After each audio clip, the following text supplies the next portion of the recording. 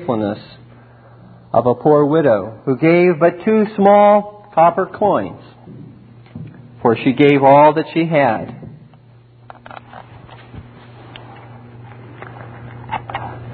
The world crowns the power of a Simon Magus, who held crowds spellbound by his astonishing works. But God, dear ones, crowns the faithfulness of a young, seemingly insignificant little boy who gladly gave up his whole lunch to Jesus, consisting of only 5 barley loaves and 2 fish, so that Jesus could feed literally thousands. This Lord's Day, dear ones, we want to consider in Luke chapter 16 the parable of the unjust steward. Luke chapter 16.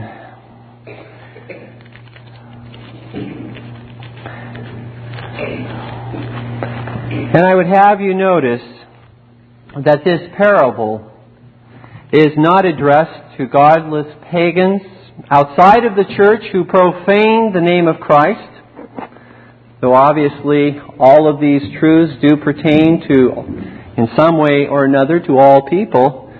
But the Lord addresses this parable of the unjust steward to His own disciples.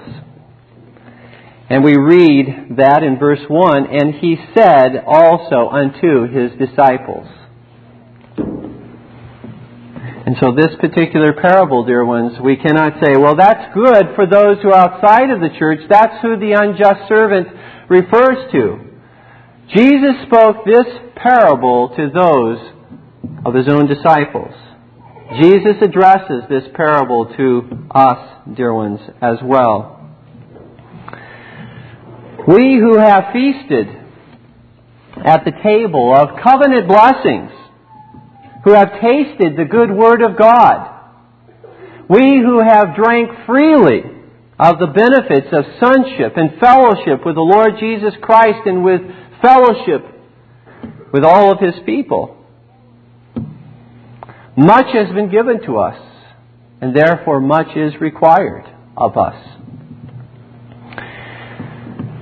The point of this parable that we consider this Lord's Day is that we are indeed stewards of God. Stewards of all that God has blessed us with. Whatever we have is a blessing from God, whether it be that of finances, whether it be that of talents, whether it be that of time. Whatever it may be, God has blessed us with these that we might use them in His kingdom. And so the parable is simply illustrating the fact that we are managers of God's resources. These do not belong to us. These are God's resources. We have them as a result of His gift. And so we cannot selfishly nor childishly cling to what God has given us, crying out, "It's mine! It's mine! It's mine! You can't take it away!" No, as faithful stewards, we must rather declare with grateful hearts, "It's thine! It's all thine! None of it belongs to me." You know, King David prayed, "All things come from Thee, and from Thy hand we have given back to Thee." Job proclaimed, when all that he had was taken away from him, "The Lord gives, the Lord takes away. Blessed be the name of the Lord." I'd like for us to consider 3 main points in the sermon today. The first is the parable as it's explained by Jesus. The second point being the application that's made by Jesus. And then thirdly, one other application that I would make to our situation today. And so let's consider the parable as is explained by the Lord Jesus, first of all.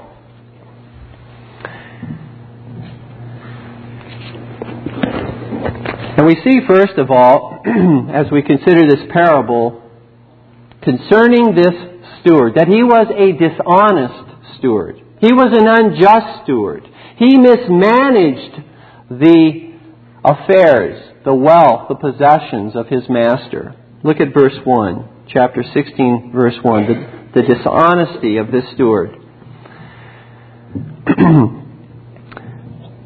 There was a certain rich man which had a steward, and the same was accused unto him that he had wasted his goods. The Lord relates in this parable that a rich man had a steward who was squandering his wealth.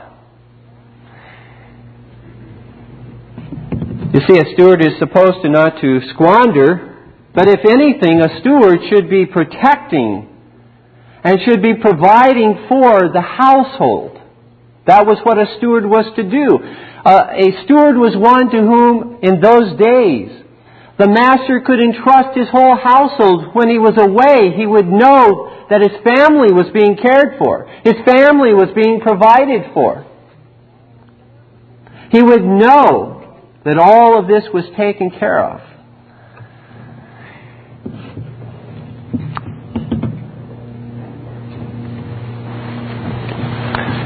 The steward was not to be like the one that we find in Matthew 24. That steward, it says, when his master left, beat the fellow servants. He not only mismanaged the funds, but he abused the people that he was supposed to care for, who were beneath him. Now in this case, in Luke chapter 16, we don't find this steward abusing those under him. His particular sin seems to be that he was simply wasting. I don't mean that that's insignificant, but that seems to be the essence of what he was doing. He was wasting the resources which his master had entrusted unto him. In fact, it might even appear that he was well liked by others.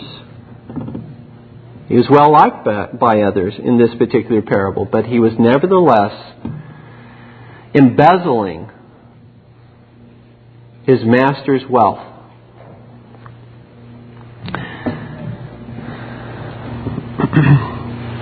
The second thing that I would point out about the parable as it's explained by Jesus is the discharge of this steward. Not only his dishonesty, but he is called to account and he is discharged from his service. In verse 2. And he called him and said unto him, How is it that I hear this of thee? Give an account of thy stewardship, for thou mayest be no longer steward. Now, in the most narrow sense, we, I believe, would understand the steward to be one who is entrusted those precious things to dispense to God's household. In the most narrow sense, what we're looking at here, I believe God is teaching, is the responsibility of a minister, of those who are in leadership to care for the household of God and not to squander God's wealth, God's blessings, to not misuse them. But in a larger application, we can certainly make application to all of our lives, because in another sense we are all stewards of God's grace and God's gifts. And we will see that in particular, what Jesus is pointing out is that there have been unjust stewards in the leaders of Israel. The scribes and the Pharisees have squandered the riches, the blessings of the covenant, and they have not fed the flock. They have rather fleeced the flock. They have cared for themselves more than they cared for the people of God. And this is an unjust, wicked stewardship on the part of anyone that must be repented of. The steward was called to give an account as to how he had managed his Lord's property. And he was told, because of his mismanagement, that he would no longer be a steward. He would be discharged from his service as a steward. Dear ones, in a very real sense, as we apply this truth not only to pastors and elders, but as we apply this truth to our own lives, there is a very real sense in which we will be discharged of our stewardship at death. And then we will stand before God to give an account as to how we have handled all of the blessings and all of the possessions which God has given unto us. And none of us will be able to escape that accounting. We will all be at that point discharged of this present earthly stewardship. The Word of God is filled with accounts, with passages which teach that we will stand before the Lord and give this account before Him.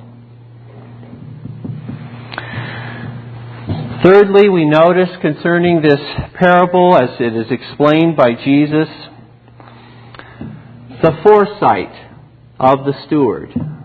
He's just been told that he's going to be discharged, and now in the parable the Lord commends this steward for his foresight. Look at his foresight before we look at Christ's commendation of his foresight.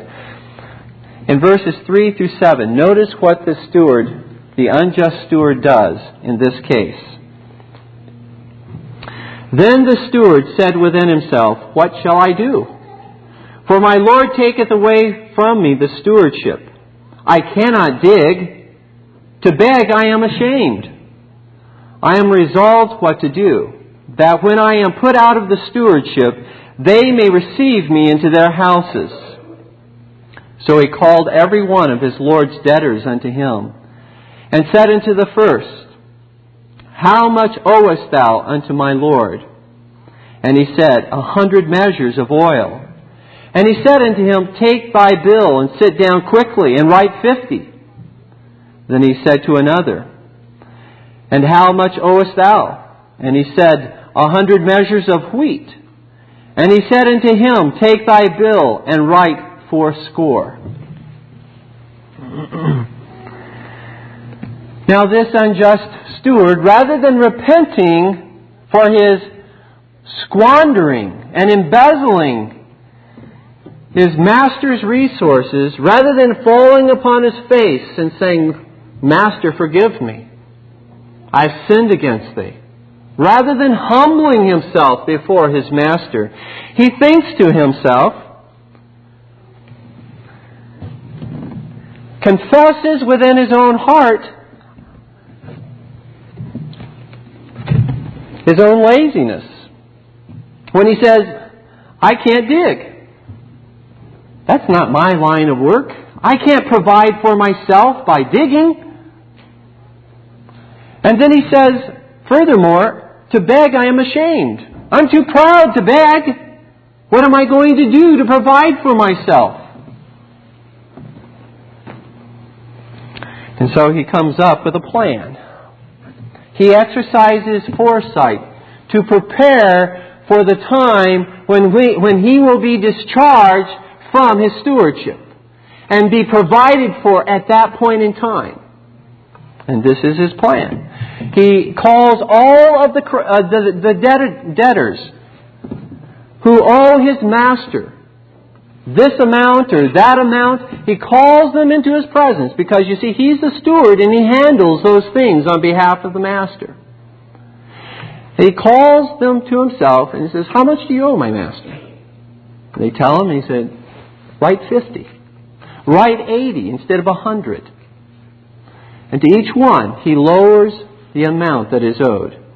Because by so doing, he is preparing for himself a place in their home, so that they will show him mercy when he is discharged from serving this master. That's the foresight that he exercises. He doesn't simply continue to squander the wealth of the master until he is finally discharged with no place to go, with nothing to do, with no way to provide for himself. He thinks ahead of time. He looks to the future and says, this is what I will do in order to provide for myself when that time comes. No doubt all of these debtors were very happy to receive this particular favor from the unjust steward. Now, it wasn't his to give, but nevertheless, these debtors were very happy to receive that. And that was what he was basing this upon, that he would ingratiate himself to them, that he would find favor with them by lowering the amount that they owed the master.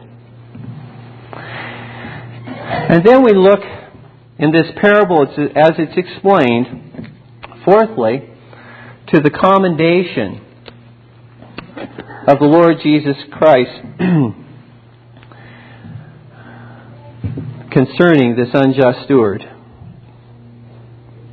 Or actually, it's the commendation of the master, who certainly represents the Lord, but the master who gives the commendation in this particular parable. We read in verse 8, and the Lord commended the unjust steward because he had done wisely. For the children of this world are in their generation wiser than the children of light. And so the master learns of the unfaithful steward's shrewd dealings with the debtors, and with his own property, with which he has continued to embezzle, to rob, and to steal, as it were, from his master. But at first, notice that it is commended the foresight, not the theft, not the robbery, not the unfaithfulness, but the foresight of this unjust steward. And we want to focus on that. The Lord, the Master, commends him for planning for his future.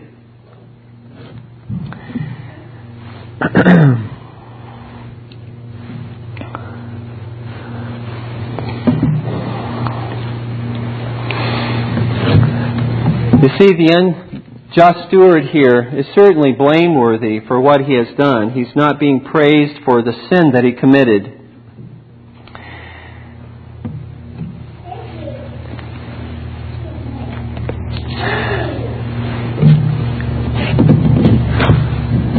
It is not that the children of the world, dear ones, are truly more wise. When we read in verse 8, for the children of this world are in their generation wiser than the children of light. It's not that the children of the world are truly more wise in a biblical sense than the children of light. That's not the point that the Lord is making in this parable. True biblical wisdom simply refers to the application of God's truth, God's Word to every area of life. This unjust steward was not wise in that sense. He was a fool in that sense. There is another sense in which he is commended for his wisdom, another way of looking at wisdom. And that is simply that he was wise in the sense of foresight, planning for his future.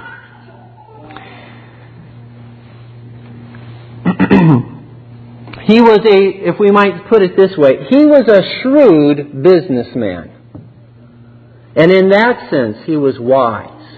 And we know there's a lot of shrewd businessmen who don't have godly wisdom, but are shrewd when it comes to these types of matters, in obtaining and knowing how to use riches and the resources of this world, and to prosper from that. There are many who have that kind of shrewd business savvy. Well, the Lord says that in this sense, many times it appears that the children of this world are wiser than the children of light. The children of the world planning for their future in this world, as opposed to the children of light who are not planning for the next world, who simply live one day at a time without giving a whole lot of attention to the life to come, to that world to come.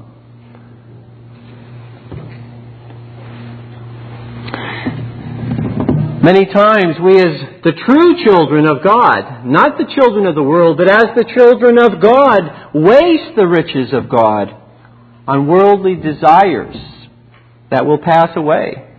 How much more, since we are the children of light, the Lord Jesus is emphasizing, should we have wisdom? Should we have this foresight in planning for our futures right now by the way in which we handle His resources, in preparing a home for us that will not pass away?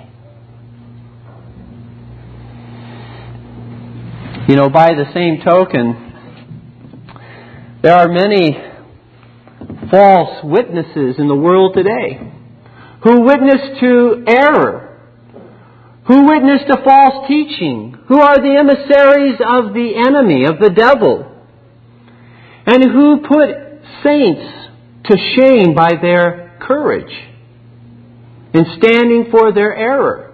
Now, we would not commend in those who work wickedness and deceit and false teaching. We would not commend them in any way for their error.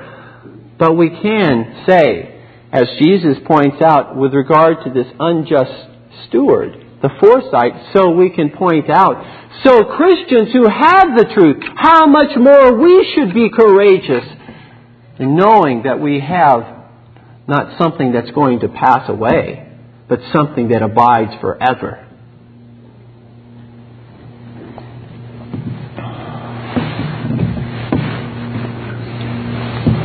And so this unjust steward used another's property to plan for his future. He used his master's property to plan for his future. And Jesus says, so should you. You should use another's property, God's wealth, God's blessings to prepare for your future home.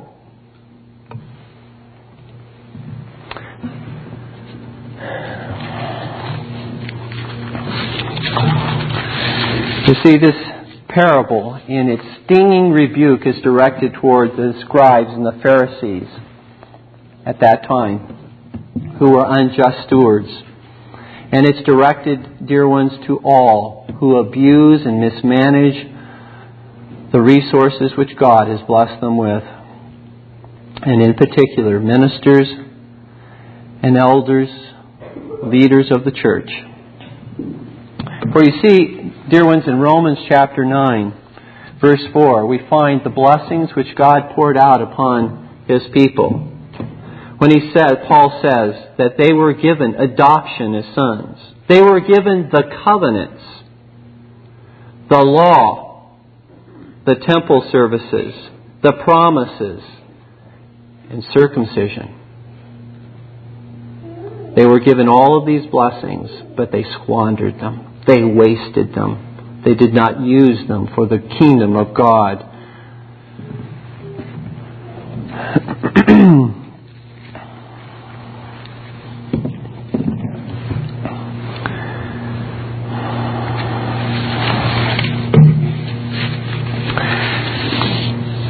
We want to at this point, consider that second point and the application that the Lord Himself makes to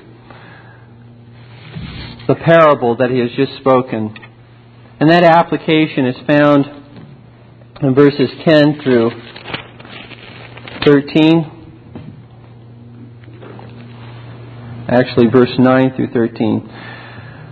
And I say unto you, make to yourselves friends of the mammon of unrighteousness, that when ye fail, they may receive you into everlasting habitations.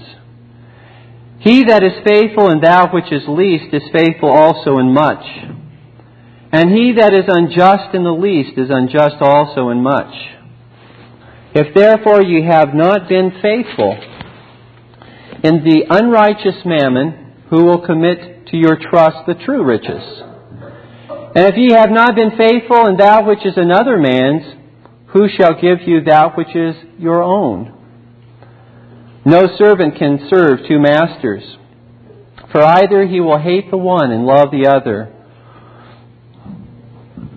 or else he will hold to the one and despise the other. You cannot serve God and mammon.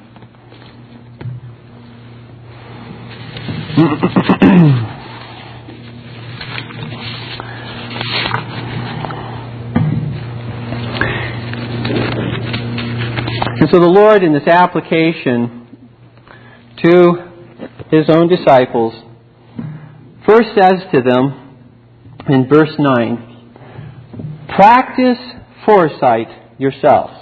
Plan for your future yourselves. Just as the unjust servant made friends with his master's creditors, so as to prepare for himself a home when he was to be discharged, so you prepare for a home when you are discharged right now. You're to use the same kind of foresight for your future home in heaven. Now the Lord's not declaring that one can through his own merit, and that might seem to be the case here. The Lord is not saying that through your own merit and through your own works of righteousness, that you can inherit the kingdom of God.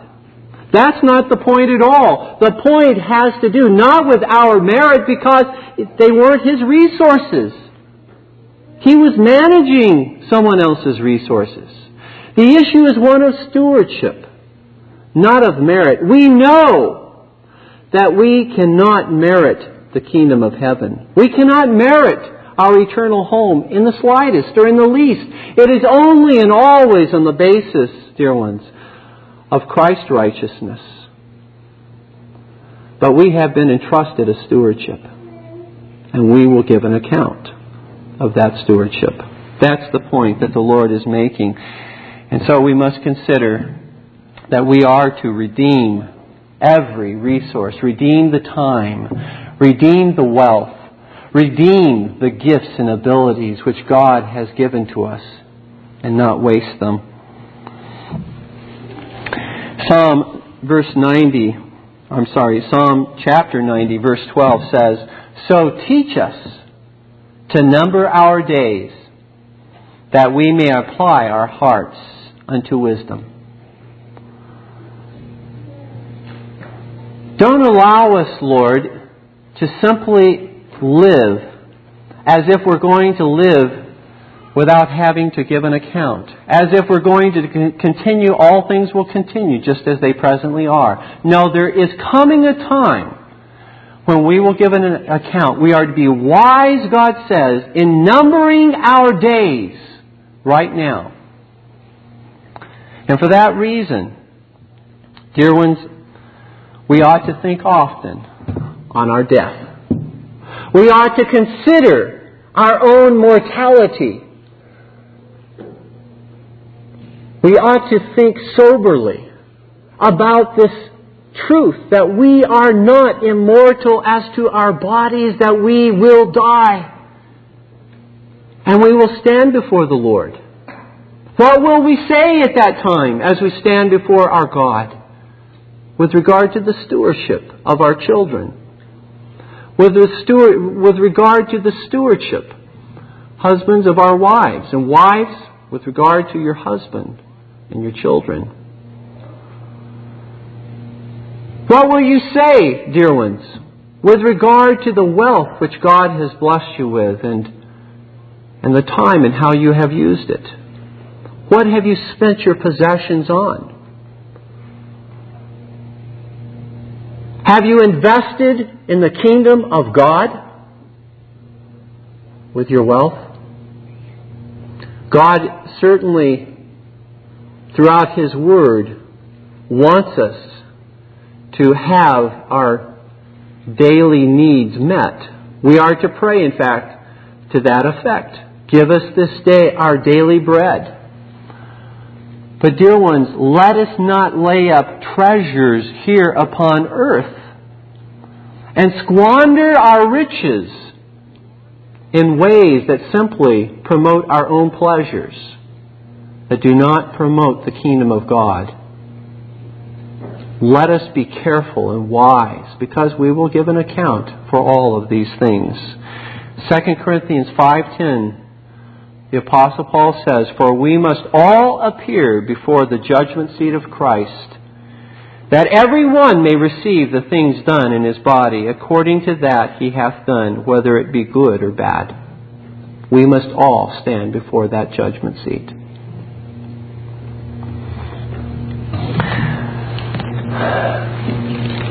In verse 9, making friends, it says, making friends of the mammon or the wealth or riches of unrighteousness.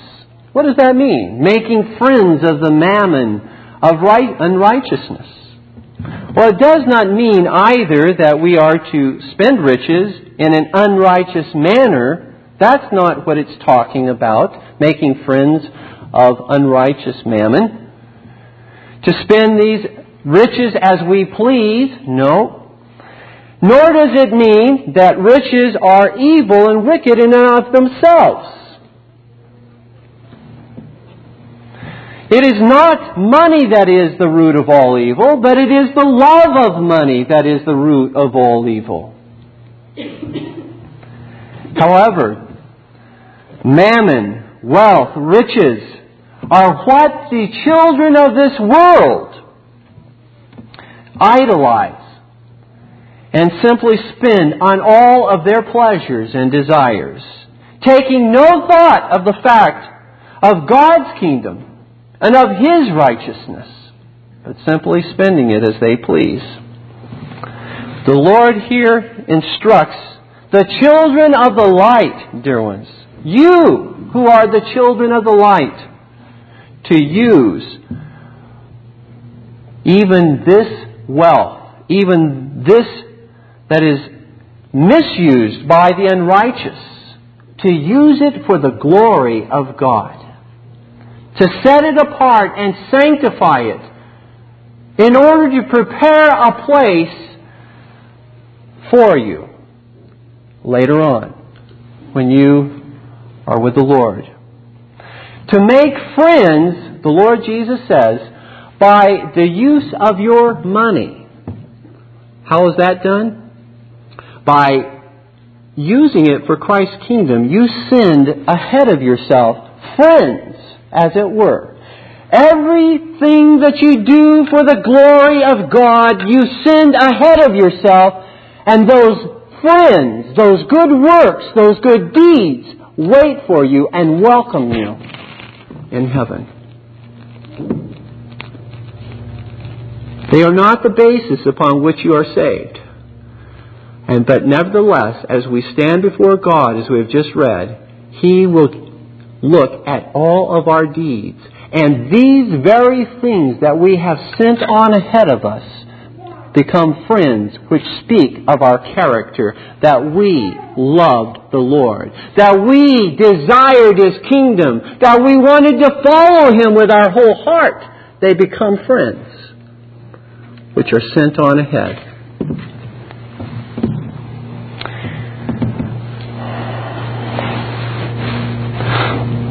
You remember in Matthew chapter 25, that picture of the judgment.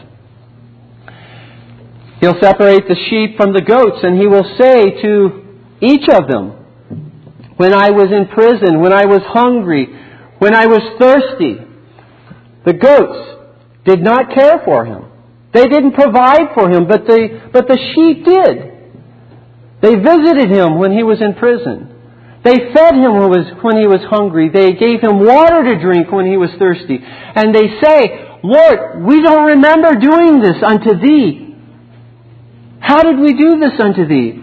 And the Lord says, when you have done it unto the least of these, my brethren, you have done it unto me. The least of these, my brethren, have gone ahead. And on that judgment day, they will be friends who will stand at that time of judgment to welcome you into the kingdom.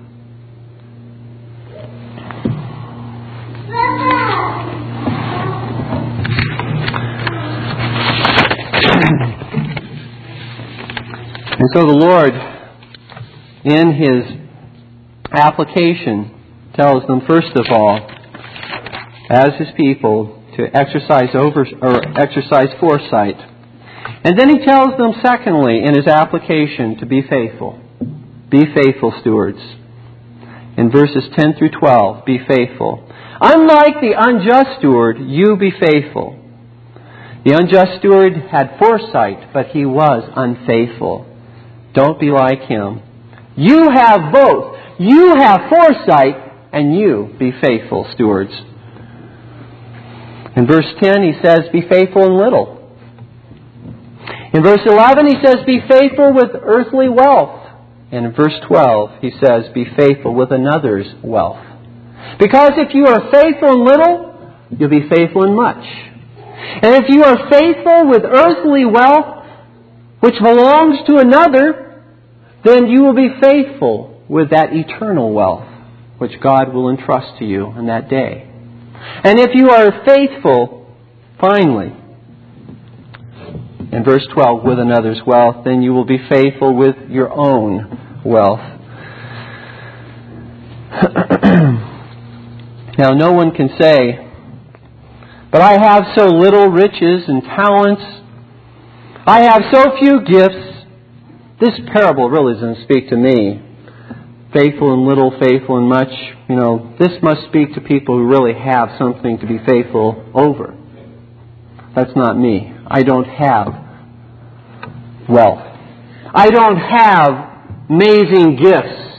I don't have talents and abilities like others in the church. This cannot be speaking to me. But indeed, God is speaking to each of you. For whatever little you have, the Lord Jesus says, if you are faithful in that, instead of comparing yourself with what you don't have and what others have, if you are faithful with what God has blessed you, and you're simply seeking to be an honor and a glory to the Lord God with what He has given to you, the Lord says He will give you more, and you will show your faithfulness in the little, and He will show that by that you will be faithful in much.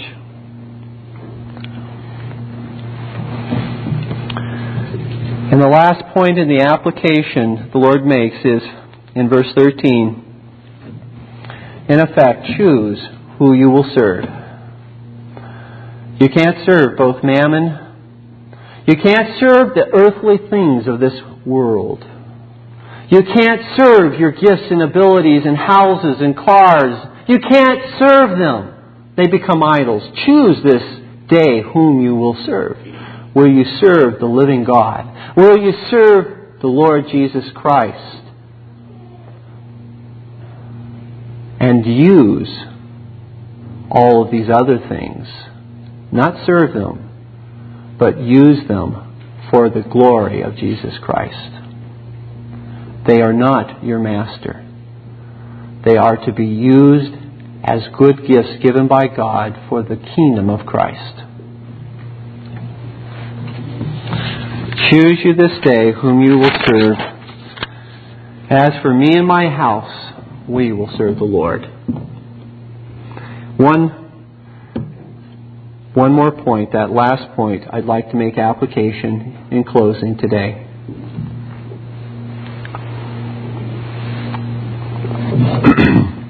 Romans 9:4, as we've already alluded to, says that one of the blessings that were entrusted unto Israel for their faithful use and safekeeping was the covenants. The covenants. The covenants which God made with His people, as well as the covenants which His people made with God. These were a blessing which God entrusted to His people. But they, as God's people, as we read through the Scriptures, we find that they were continuously unfaithful to these covenants. And they would then renew the covenants which they had made with God.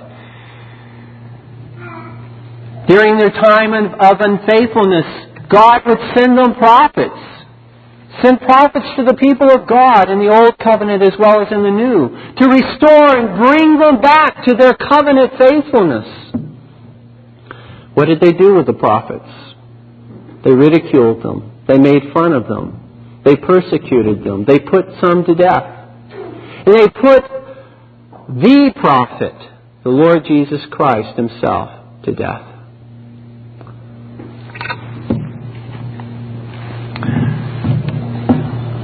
Let me ask you, beloved, are Israel's covenants, as to the moral substance of those covenants, still binding upon new Israel? Are we, as God's new Israel, to keep those covenants that God made with His people of old, and that the people of God in return made with the Lord God? Are those as well binding upon us? Indeed they are. We find in Galatians chapter 3, verse 15, that even human covenants that have been made cannot be altered or changed. They continue inviolable, unchangeable. How much more covenants made, vows taken unto the living God, continue to be unbreakable, binding upon not simply that person, but the covenants which God made with His people and His people made with God continue to be binding upon all of God's people. Because, you see, the Scripture looks at God's people not as many separate individuals, but as one moral person. The Old Covenant, the New Covenant, is simply a case of a child becoming a man, not of two separate people. Therefore, the covenants which God made with His people in the Old Covenant are binding upon His people in the New Covenant, because it is one person who has just grown up, gone from one stage to another. Are Israel's covenant with regard to the Ten Commandments? That was a covenant. Are the Ten Commandments binding upon God's people? Absolutely. Not one jot or tittle, Jesus said, would be erased, would be removed from His law till all be fulfilled. James 2:10 says that if one offends at one point, he is guilty of breaking all. In order to break all God's moral covenants or moral law must still be binding.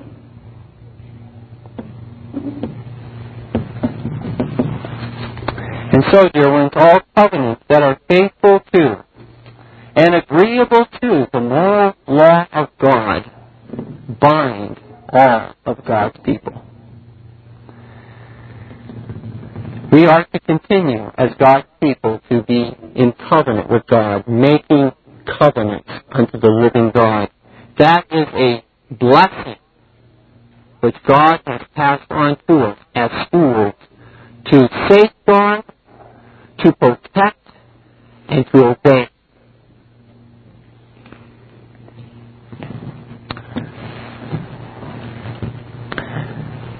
As Presbyterians, as those who count the covenant of grace to be something of value, of unmeasurable value, that God would enter into covenant with His people, of His sole grace. are bound, dear ones, to continuously enter into covenant, to renew covenant with Him. In the 17th century, two prominent covenants were established with God's people, amongst God's people. The National Covenant of Scotland and the Solemn League Covenant. These covenants are founded upon and agreeable unto the Word of God. They are binding upon us as they were upon the generation that took them. Because all of God's people are one moral person. We are united together. And if they are faithful to the Word of God, they bind us. And because that is true, because we are one moral person as the church, and I would even add, many of us in this room are actually blood descendants of those who took covenant. Our forefathers came from Scotland, Ireland, and England. And we are even further bound and obligated beyond simply the moral necessity of the law that it's agreeable to the Word of God. We are bound because our forefathers swore to uphold those covenants, and we are their children. We are bound by these covenants, dear ones. We have been, as their children, entrusted with that sacred heritage, one which God has given unto us to keep covenant with Him. And they bind us as individuals, they bind us as families, as churches, and as nations to be faithful to our covenant God for all the rich mercy and grace that He has shown unto us through Christ. Let us not be like Israel of old, dear ones, who spurned as an unjust steward the covenants. But let us, like a covenanter of the 17th century, James Guthrie, let us, like him, cling to these faithful covenants founded upon and agreeable to the Word of God. Mr. James Guthrie would not bow the knee to any who wanted him to break covenant with the Lord God that had been sworn in the National Covenant and the Solemn League and Covenant. And for his faithfulness as a minister of the gospel, he was brought before the courts. He was sentenced. And he was sentenced to death because he would not submit himself to breaking the covenants which God had made with His people and His people had made with God. As he was led to the scaffold to be hung and then beheaded, this was the witness. He preached for about an hour upon the scaffold there. And in part, this was his testimony. He said, I do bear my witness to the National Covenant of Scotland and Solemn League and Covenant betwixt the three nations. These sacred, solemn, public oaths of God, I believe, can be loosed or dispensed with by no person or party or power upon earth, but are still binding upon these kingdoms and will be so forever hereafter, and are ratified and sealed by the conversion of many thousand souls since our entering thereinto. I bear my testimony to the protestation against the controverted assemblies and the public resolutions. These were ways in which the government and the church at that time were trying to subvert the covenants. He said he bears witness and testimony against all of those who would try and subvert these covenants. And then he says, I take God to record upon my soul. I would not exchange this scaffold with the palace or mitre of the greatest prelate in Britain. Blessed be God who hath shown mercy to me, such a wretch, and has revealed His Son in me, and made me a minister of the everlasting gospel, and that He hath deigned, in the midst of much contradiction from Satan and the world, to seal my ministry upon the hearts of not a few of His people, and especially in the station wherein I was last, I mean the congregation and presbytery of Stirling. Jesus Christ is my light and my life, my righteousness, my strength and my salvation, and all my desire. Him, O Him, I do with all the strength of my soul commend to you. Bless Him, O my soul, from henceforth even forever. He concluded with the words of old Simeon, Now lettest thou thy servant depart in peace, for mine eyes have seen thy salvation. He gave a copy of this, his last speech and testimony, subscribed and sealed to a friend to keep, which he was to deliver to his son, then a child, when he came of age. When on the scaffold, he lifted the napkin off his face just before he was turned over and cried, the covenants shall yet be Scotland's reviving. Dear ones, the covenants will be the reviving of this church, of this nation, and of this world. The covenants. The covenant God has made with His people. And in turn, the covenant which His people have made with Him. Let us not be unjust stewards. Let us walk in faithfulness to all the blessings with which God has blessed us. Let us pray. Please stand.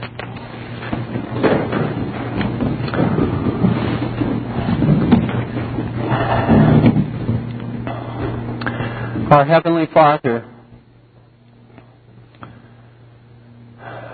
as unjust stewards of Thy resources, we come unto Thee, pleading for Thy mercy, not wanting to escape our own guilt, but professing and confessing with our own lips that we have been guilty. And we plead with Thee, our God, even now, to hear our confession and to look into our hearts, that we might be purged, Lord, of this sin, that we might be faithful unto Thee in all of Thy ways. O Father, we plead that Thou would show unto us mercy and cause us to stand, even as Thy faithful martyrs have stood for the truth and not renounced Thy covenants. O Lord, we pray that Thou would give to us a courage that fears no man. We ask, O God, that Thou would cause our church, Lord, to be faithful unto these covenants, and that each family would own them as their very own. We ask, O Father, that as well Thou would cause us to rejoice in the fact that we walk in the footsteps of these who have been faithful in the past.